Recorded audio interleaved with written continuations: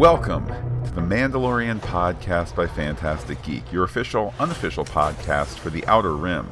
My name is Matt, and joining me in the co-pilot seat is Pete. Hello, the Pete. What up, all my Mandos and Mandettes? The Mandalorian podcast by Fantastic Geek, talking today, season 1, as we begin the wait, hopefully not long, maybe shorter now, for season 2. Yes, indeed, Pete. And let's start with that bit of show news, at least show news by proxy. So on New Year's Day, Disney Plus announced first tentatively, teasingly, then confirmed that WandaVision, the Marvel Studios live-action TV show, will be coming in 2020, not 2021. And I think, therefore, logically, if that's going to be as it was presented in their, New Year's sizzle reel, Falcon and the Winter Soldier, The Mandalorian Season 2, and WandaVision all coming, one can assume that it would be in that order. Therefore, WandaVision in the neighborhood of 6 episodes, one would assume that would be last to roll out. It also connects to the Doctor Strange film that comes out in 2021. So does that push Mandalorian back earlier? In my mind, there is no way that we are going to get Falcon and the Winter Soldier / Mandalorian / WandaVision. Any combination of those are not going to run concurrently because they're basically playing for the same, tween teen adult audience. I agree, and it only spells good news. I mean, you ask why we're talking about Marvel Studios TV shows during a Mandalorian Star Wars podcast. Obviously, Disney Plus and the streaming audience there, and like you're saying, the idea that you're going to split your audience, no, they don't have the buildup of new content just yet where they could be doing that like in Netflix. So they're going to create windows when those things will run, and it's even more complicated now that Kevin Feige has his hands, feet, whatever appendages we want to refer to in Lucasfilm. Apparently has a pitch in there and moving up the chain. So we know that Mandalorian Season 2 is in production now, in the later stages of production, as we understand. We've also heard that, we've heard from a number of actresses that have made cryptic statements that they might be in Season 2, looking at Ming-Na Wen and also Katie Sackhoff, who, of course, played Starbuck, most notably in the Battlestar Galactica reboot. She also voiced... And played Starbuck the Angel, Pete, 2 separate characters. Anyway, she also voiced a prominent Mandalorian character on The Clone Wars, and in November made a statement on Twitter that just filmed something, not allowed to talk about it, probably the coolest thing in my career. They were filming back then, so a lot of speculation that we're going to see the character of Bo-Katan, the Mandalorian, in Season 2. And there's also been some unconfirmed stuff that there's going to be some legacy characters drifting over for Season 2. I mean, listen, you keep the winning formula that you have. You keep the space western. You put that child in every episode each week, and people are going to continue to tune in. Absolutely, and indeed, I think it goes without saying, Pete, that the breakaway character, the breakaway cultural breakthrough for this first season of The Mandalorian was the child, a character that, it appears no one outside the production was anticipating a child of the unnamed Yoda species and a child who is force sensitive, and that whole combination, no one saw that coming. And the fact that it just hit and continues to hit culturally, it's more astonishing than I think that we would have thought. Yeah, I mean, they kept this secret as long as they did, and the zeitgeist that it has awakened, and everything around it. There are people who have had no business with Star Wars before who are in on this. And I think it speaks to the cultural importance of the property, of the brand, who are now checking out the movies, who are now checking out the TV shows, the older animated TV shows, and getting ready. I mean, geez, Matt, Clone Wars comes back next month. And, you know, who's to say there can't be echoes from what we've seen in all the other Star Wars recent works in that. Well, and I think for a lot of people who are looking to keep the Star Wars Weekly TV show fix, I think that there's going to be a discovery and or rediscovery of the Clone Wars and perhaps also Rebels, Star Wars Rebels, as your weekly fix or your bingeable fix. You know, oh man, Disney Plus, it's weekly. I had to wait 7 weeks to get the 8 episodes over 8 weeks, blah blah blah. I mean, now you have 100+ episodes of Clone Wars, and I don't have an episode count off the top of my head, probably 50 or so for Rebels, where you can chug through. I know I've been chugging through, and what's astonished me the most is Clone Wars definitely starts out as, hey, we're kind of looking for the 8 to 12 range, and we'll have some more adult stuff there just to kind of have adults get a little kind of like legacy zing, and then really quickly it's like stuff that can border on scary for kids, or like legitimately we're going to see 5 clone troopers get gunned down now, they're dead, the end. Not the end of the story, but just like, hey, we're going to have deaths on screen. So I think there is your, clearly it's kind of a more junior thing. It's animated. It is meant a bit more squarely for kids, but there's your thing to keep you occupied until the new season of Clone Wars, and then from there just to keep Star Wars going. Maybe go a little fallow until it returns on TV some point in the fall. I think both of those properties, Clone Wars and Rebels, aged very well with their audience. Like you said, they've been given in a juvenile manner. I mean, anybody who went to the theater to see what is essentially a 3-episode feature in the Clone Wars movie that kicked off that series knows how painfully juvenile it could be, right? Sky Guy, says Snips. And now Ahsoka is this uber popular character, her voice popping up in the most recent movie, grown with the audience into Rebels.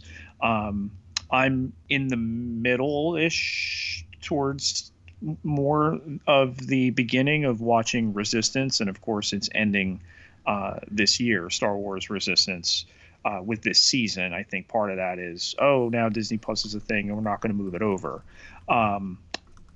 It's kind of stayed juvenile to this point. I'm interested to see if it goes through the same kind of growth that the other two shows do. But there are things out there for people to watch before they get to Mandalorian season 2. We're all ready for it. We're all excited about it. We're not canceling Disney Plus like some of these clowns are because no Mandalorian. Yeah, which I think people who were looking for social media cool cred for canceling. I mean, first of all, definitely pay for the streaming services that you want to pay for. I think that's the difference between, when people say, oh, look, all these streamers, and you add it all up, now it's the same as cable. Well, listen, if you're not looking forward to the new Pope or whatever the show is that's coming up on HBO, if you're not interested in that, go cancel your HBO, man. When Westworld comes back, get it going again for 6, 8, 10 weeks, and cancel again. Like, you do have that flexibility where previously you had not. Similarly, if you were just getting Disney Plus for The Mandalorian, okay, I guess these other, and you love Star Wars, well, I guess these other things aren't worth a rewatch, or if you've never seen them, they're not worth a watch. I think they are. Pete, you think they are, but there's a ton of content there on Disney Plus, as this quickly turns, I guess, into a soft Disney Plus ad. But Pete, we're coming off a year where Disney made the top 7 movies in the United States were all made by Disney. The asterisk being Spider-Man: Far From Home was released by Sony, but clearly a Marvel production. So like if all of that isn't feeding, hey, keep Disney Plus, I don't know what to tell you, but again, I think there's some people that are just like, look, I want to show that I took this thing out. I am the Mandalorian too, because I took out Disney Plus. I guess. But keeping the focus on season one here, Matt, and obvious the choice to make this the first production that people would move to Disney Plus for. From that pilot episode, you're completely pulled in. The zinger, obviously, at the end, the child inside the hover pram, and we loved the show up to that point, but that threw it over the top. Yeah, and it's astonishing to kind of look back and I was gonna say do a proper rewatch. I must confess I have not watched beginning to end, but I certainly have seen all these episodes multiple times. But to kind of get pitched in the first episode, to get pitched on the idea of, hey, he goes on missions, and it's like, okay, cool, and then at the end, wait, this is a different kind of mission. He's not going to follow through, and then chapter 2, the child, it's standalone, but it also, let me put it this way, yes, the child carries over there, but it's kind of a standalone episode in terms of him versus the Mudhorn and things like that. So you still are kind of like, okay, well, it's a different mission. It's not a bounty hunter mission, but it's his thing of the week. And then slowly this serial story is unspooling. And as I said many, many times on the podcast, the fact that each week you got an easily presented story, you could understand beginning, middle, end, you could understand conflict, things like that. The complexity was coming from the tension of, meanwhile, what's going back on Navarro, even before Navarro is named? Meanwhile, are we going to get a name for the client? Meanwhile, what is Dr. Pershing's interest in all of this? And it was the audience that was generating a lot of the mystery, not, who is behind the curtain making the big giant head work in The Wizard of Oz. And this is Exhibit A, why the week-to-week model. And don't get me wrong, we can tell you all about how our podcast numbers on week-to-week shows are stronger than those that are binged. But had you been able to binge these 8 episodes of Mandalorian, we are done talking about this, at least mostly as a society, around Thanksgiving, maybe early December, and we've moved on. That this conversation continues, that the Baby Yoda memes continue to be all over the place, shows that there is still the thirst for this water cooler model and the subsequent discussion. And, you talk about the pilot, but for me, the second episode remains the greatest end to end and changes the game the most because, all right, now we're going to go rogue on what it means to be this bounty hunter, that the child has saved his life, has changed his life. From there on, the premise of the show is now he goes around and picks up missions and finds ways to stay off the grid with the kid. I mean, yeah, we have the third episode, The Sin, where he brings the kid back and he gets the Beskar and he has the armor here. And it's funny, Matt, for as much as people have attempted to slam Rise of Skywalker as it has video game plot in that go to a place, get a thing, go to another place, get a thing. You mean kind of like The Mandalorian does too? Kind of like stories do that video games took the idea of because you can illustrate it in a task-based manner, but let's not understand story at all. But reversing his choice, feeling the guilt there, having made the connection with the child, going back and getting him, the repercussions on all the other Mandalorians on Navarro, and then from there, you get a bunch of different types of episodes until we come back and really finish that business at the end of the season. It's a really well told, but at the same time, simple season of TV. And I think that's why it's become a real gateway story for a lot of people who weren't huge Star Wars fans. Well, and if you kind of go back to the timeline of the show, where it was all the way back in November 2017, where there was reference made by Bob Iger that there's going to be a live action Star Wars TV show. Okay, presumably it's that Christmas of 2017 where Favreau, and this is a story he told at Celebration this past spring, Star Wars Celebration, where he was writing these scripts. I guess at that point it had been official or whatever, or maybe that was even that was prior to when it was official. But he's writing these scripts and he's sending them to Filoni, and it's Christmas Day, and he's like, Dave, what'd you think of the script? And Filoni's like, it's Christmas Day, dude. I'll be back in the office in a couple days. You go enjoy time with your family too. I know you're focused on this Star Wars thing. Fast forward to February 2018. They did not have a deal done at that point. At least according to Bob Iger on a different financial call. So just this notion that here we are, it feels like such a long time ago, no Star Wars pun intended, where this was being put together even prior to a deal. It does give you a sense of the lead-in time that a TV show like this requires, particularly starting up from nothing, going through all the casting and costume fitting and what works and what doesn't, that kind of thing.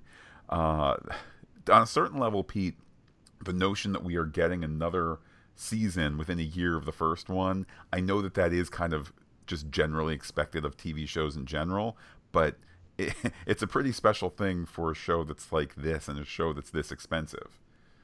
Yeah, and that's the thing. I know a lot of people were kind of disappointed in runtimes, but when you consider what's going on in those runtimes from an effects standpoint, the sets are not particularly ornate, and there's not a lot of cost comparatively there, and even the cast is not super high demanding at this point.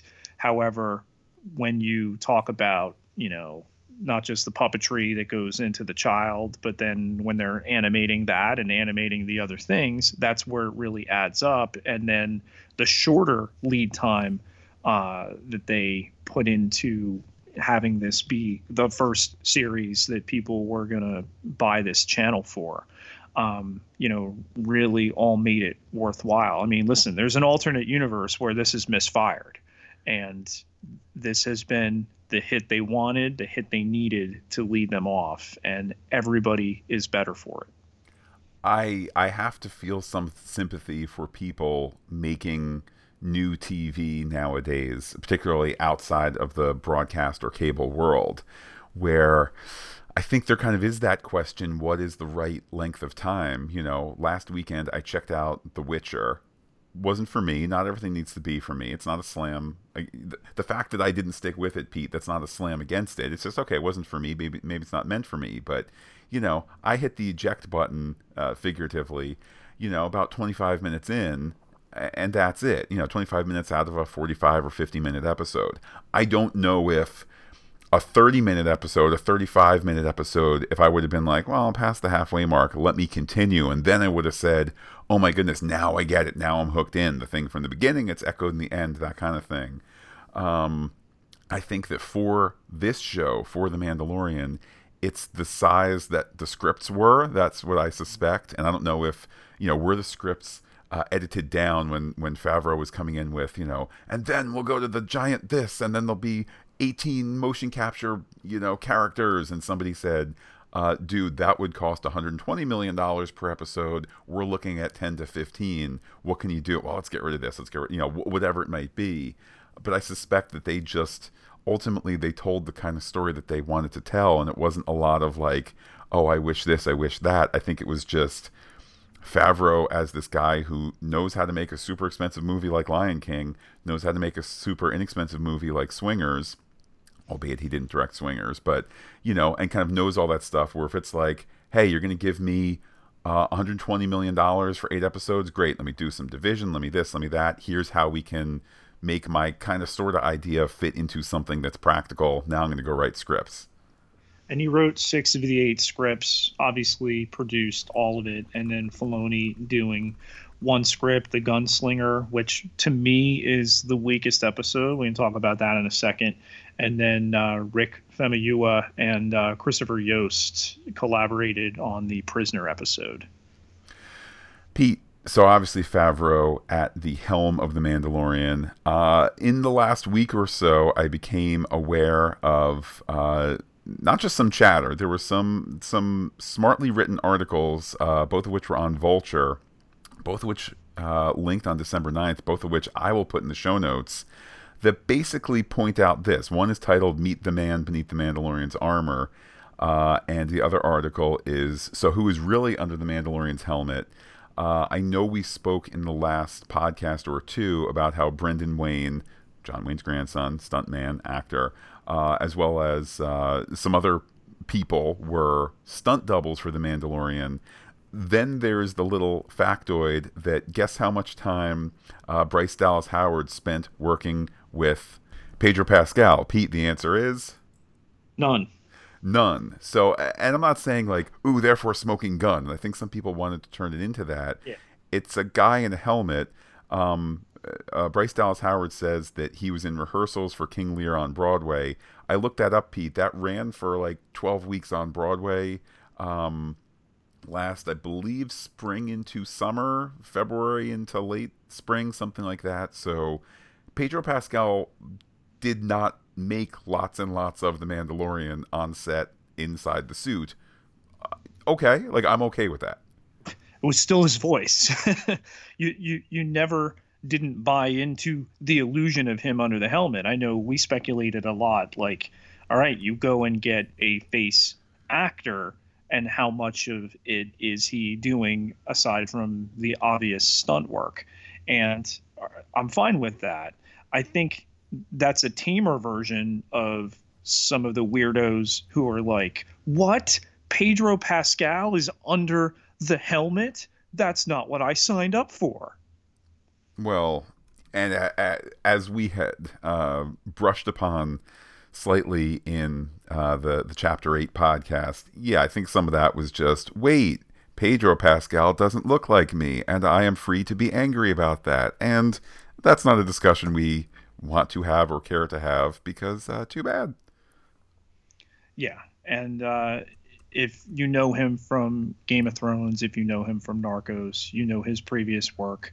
I think just as many people were coming to see him and see what he was going to do in this role. So hopefully we're going to see more of him without his helmet on, although it is kind of the conceit of the show, and we've dealt with that from, story and exposition standpoints. But Matt, I've voiced my biggest disappointment as far as an episode, Chapter 5, The Gunslinger, the big Tatooine fan service story. Unfortunately, the one that had Ming-Na Wen in not as great a role as we thought, but hopefully one that's going to recur since only one shot. What was your biggest disappointment? I think it's a little difficult to say disappointment just because I did enjoy all the episodes. I think there were elements of Chapter 5, The Gunslinger, that didn't land fully, in part because they were fan servicey, but I kind of liked that the episode dared to walk a familiar path. To me, it might have been the next episode, Chapter 6, The Prisoner, if only because it just felt tonally different from everything else. There was a little extra edge. There was a little extra adult darkness to it. And I'm not saying that that's not welcome in Star Wars. It just felt like it's been such a squeaky clean presentation so far. Yes, with Stormtrooper violence, and yes, with things of that sort, but there was a certain flavor leading up to Chapter 6. There was a certain flavor in Chapters 7 and 8, and I just felt like, Chapter 6 felt like this little experiment to see what if we take things in a slightly darker path, and to me it didn't land quite as well. Ironically, Pete, that the only episode not written by Favreau or Filoni. So maybe there's something to that too, with all due respect to story by Christopher Yost and teleplay by Yost and Rick Famuyiwa. I have to disagree. I'll agree slightly on the tone, but we're going to do the Western. You got to have a chapter that's train robbery, and that really nailed the aesthetic.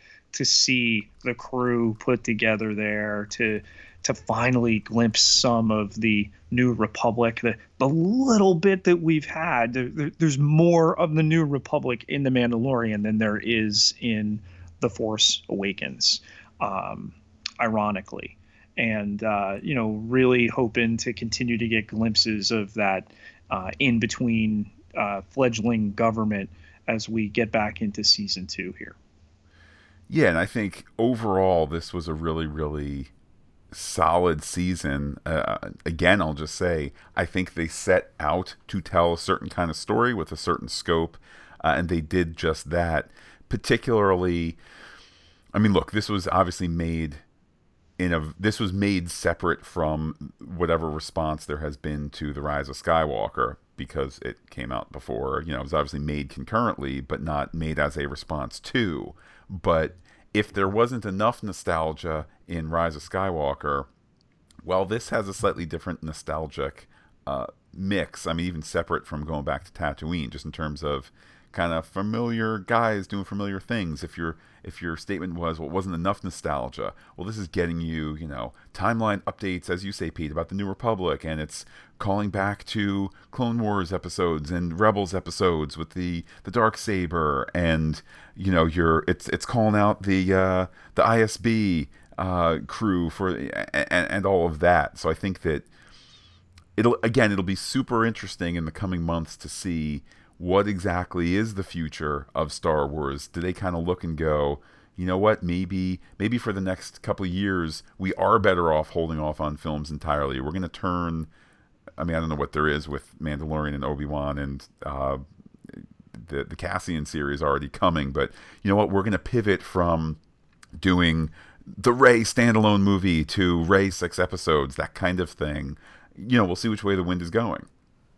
Certainly hope for more of Gina Carano in season 2. And same with Carl Weathers, to kind of establish that crew in the last 2 episodes. And you had an inkling that perhaps, all right, they will become, along with Queel and IG-11, your core gang that's going to go out and have adventures. And the story did not go that way, and that's fine. That's their choice. But you would hope you would see more of them in the second season. Yeah, and I would say hopefully more in a bigger way. I know I have spoken previously at length about just my expectation based on the way the show was promoted, that we were going to end up with this team of Cara Dune and Greef Karga, and that would be kind of your trio. And you really didn't, I mean, you got that towards the end, but that wasn't the concept of the show. Maybe that's where you end up in season 2, and I think that could be a new and fun, different combination. Pete, we will also hear more, of course, from Giancarlo Esposito's Moff Gideon. Moff, of course, the title given to the top of the top. Pete, it's now time to hear from our very own Moff. That's right, Moff Fred from the Netherlands. Hello, Matt and Pete and all listeners to Fantastic Geek. This is Fred from the Netherlands with a little feedback for The Mandalorian wrap-up of Season 1. I really enjoyed this series, and as Pete, I liked very much the episode 2 with the Jawas, and I think it's still my favorite. It brought me back, or actually into the Star Wars world again, following this series together with you. Started to watch Star Wars Rebels, which I didn't know existed. I went to the cinema and watched The Rise of Skywalker. I even watched The Last Jedi again in a rewatch. But as said before, I'm not so well into the Star Wars world and world building as into Star Trek. Nevertheless, very enjoyable. First, I complained a little bit about the Story of the Week episodes, but then I started to like them because they're quite comprehensive and understandable. And then suddenly at the end we did get a follow-up storyline. Very sad, of course, that Quail died. He was a nice character. But the whole story still is a little unclear, hazy, what this Mandalorian and this child, let's say, where it will go. Well, it brought me anyway in ordering a nice t-shirt, so merchandising is also working here. I have a t-shirt ordered with the child and Yoda on it, more as a playing card, so as a mirrored image with the child and Yoda upside down. So that's what it all brought me. I think the quality is very high, and sometimes it's a little bit in the acting over the top. Especially the two stormtroopers at the beginning of episode 8 was funny but a little bit over the top. I'm somewhat proud of myself that I managed to do all the audio feedbacks at the same time with a whole season of Marvel Runaways, The Rise of Skywalker, 2 Star Trek short tracks, His Dark Materials at another podcast, the start of season 4 of The Expanse, and a series I do with my regular podcasters Dave and Wayne of Sci-Fi TV Rewatch called Impulse. But I'm not only proud of myself, but also of you doing 185 podcasts in 2019.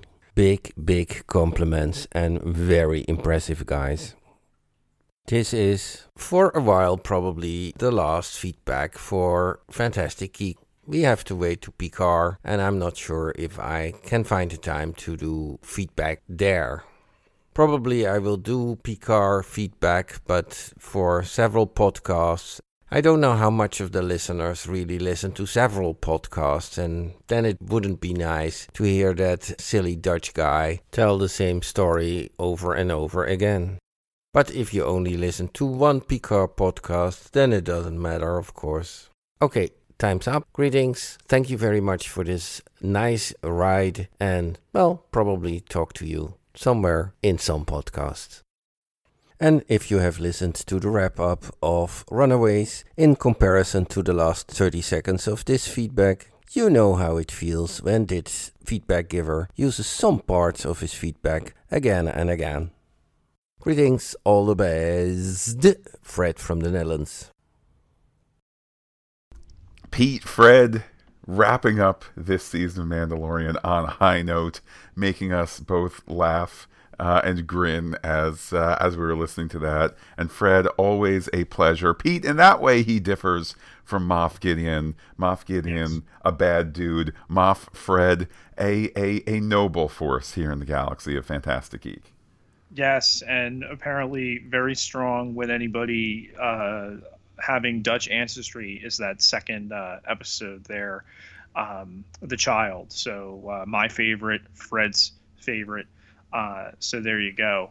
And I think Fred is illustrating a lot of the things we've talked about. Here's a guy who's into sci-fi, who's into these types of stories, but not as big into Star Wars. And The Mandalorian has brought him into that, has gotten him into some of the other shows. I think he'll develop appreciation for that. Really hoping Fred is going to join us for Picard. I think Picard, it's not going to be Baby Yoda, okay? It's not. But, it's Space Grandpa, and all right, it's going to be one of these first watershed moments of culture in 2020, and I absolutely want Fred along for that ride. Baby Yoda, Grandpa Picard. I mean, come on, man. Baby Picard. Exactly. They go back in time, and they can go back in time Runaways style to protect Baby Picard. It's all connected, as Jeff Loeb used to say. As Jeff Loeb used to say, indeed. Well, Pete, this has been quite the journey. I know that our understanding of 2020 and Star Wars will be evolving perhaps even as soon as later this month. So though this Mandalorian podcast feed is going to go on hiatus, it could be tomorrow, it could be next week, it could be next month, whatever it is, where we're going to have more concrete news. So though we've been focused on the Mandalorian, do stay subscribed, do stay listening, because there's all sorts of podcast goodies ahead as more Star Wars gets announced, more Star Wars gets to unfold. And Pete, I know we have more goodies right now. Yes, as promised, we're going to select our Apple Podcast review raffle winner here. You're going to receive a pre-ordered The Child Funko Pop that will be shipped to you the moment it is physically available. So I'm going to reach into the old hopper right now and pick out our winner. So congratulations, Phil Boots. You're going to reach out to me, and we will get that all squared away for you. Thanks to everybody who contributed an Apple Podcast review or rating. Definitely helps us, helps people find us, and would hope that you continue to do that in this little fallow period there will be between more Mandalorian. And of course, Pete, the entire season helped out by those who support us on patreon.com/fantasticgeek, making sure that our entire back catalog and all our future endeavors are made possible with their financial support. Everybody who contributes gets access to exclusive podcast content, all sorts of levels from there, even more coming early this year. So you want to be a part of that. It takes just $1 to get you in that door. And not only are you helping us with week-to-week and month-to-month expenses, keeping our whole backlog available on fantasticgeek.com, because Apple Podcasts just can't keep up. Okay. Can't contribute just now, that's fine. You can go over to Apple Podcasts, where it's always free to leave a rating, to leave a review. Pete, all sorts of goodies there, but there's one that's always free. It's talking to you on Twitter. How can people do so?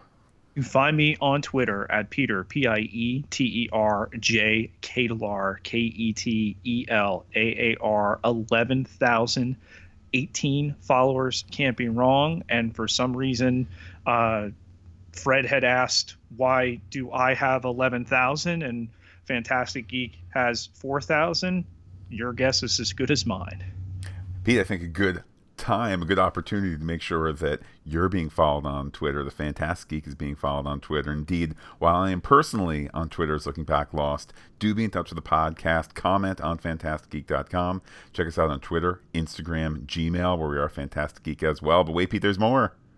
Facebook.com/fantasticgeek with a PH, all one word, like it today.